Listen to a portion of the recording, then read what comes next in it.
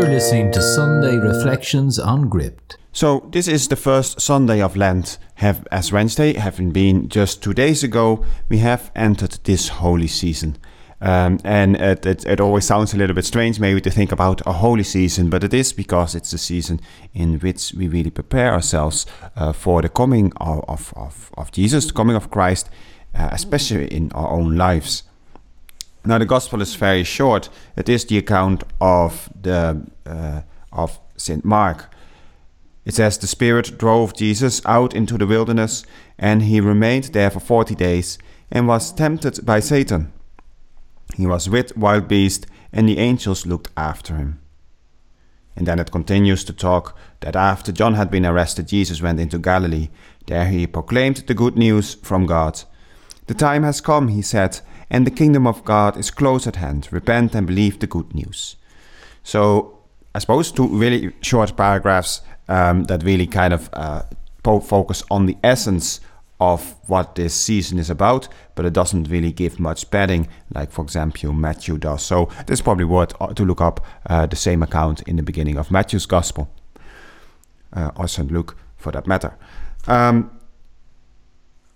So it is short, but it gives us the essence. And the essence is that Jesus goes 40 days into the desert, there to be tempted. And this reflects the 40 years that the Israelites remained in the desert after they rejected God's offer to go into the promised land and to take it over. They didn't trust in God, and the penalty was that they had to wander 40 years in the desert for the generation that doubted would not enter the Holy Land. In the desert, however, it was God who was with them. In those 40 years, it was God who was with them, who was guiding them, helping them. A flame by night and a cloud by day, I think it says. It was the tent of meeting, and the Lord determined when they moved on. When the cloud rose from the tent of meeting, that was the time that they had to move. And so the presence of God, while fearful and to a certain extent maybe distant, apart from those ministering like Moses and Aaron and Joshua, the servant of Moses, the Lord was with them and walking with them. But even it was a desert experience. And the people complained, and they were struggling with it, and at times they were hungry, at times they were thirsty, and they wanted to go back to Egypt, to what they knew. But they went eventually through the exercise, and 40 years later they started, after Moses died or passed away, they under the leadership of Joshua entered the promised land. Now there's all kinds of elements in there that we can see that are very, very relevant. The fact is that it is a desert experience. There's hunger, there's thirst, there is anxiety, there is a desire to go back to the old ways, to give up the journey on which they were. And then there is the fact that after persevering, the nation as a whole actually does move into the promised land and takes possession according to God's promises. So this is something to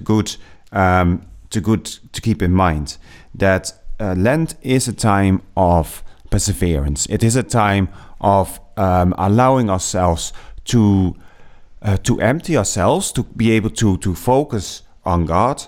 But it is a time that is not necessarily always spiritually fruitful, as in the experience of it.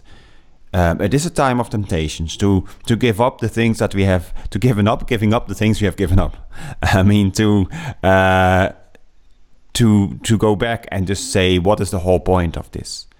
But there is a big point. And the point is that it's a very blessed time, because it allows us to open up a space within us to allow God to work. In this time, even if that we don't sense it as much, God can be really profoundly at work within us. Supernaturally, a lot of things happen, but emotionally we might not encounter or perceive it that way. So we have to kind of persevere with it and allow this space to open up, this emptiness to be experienced, and not to kind of rush off and try and fill it or get uncomfortable with it, but to a certain extent to accept it and to be comfortable with allowing this process to happen. So this space is very important, and I think especially nowadays when there's so much distraction, there's so much on offer. I mean, television, video on demand, Netflix, social media, wherever we go, we have everything at our fingertips. There's music, there's every moment of the day could be filled with activity apart from the time that we maybe sleep. It is good to take and put some time aside.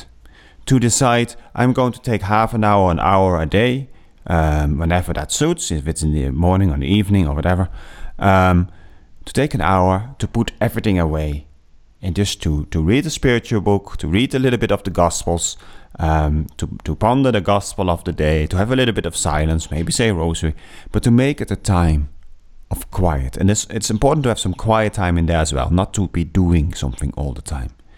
And just really allow that to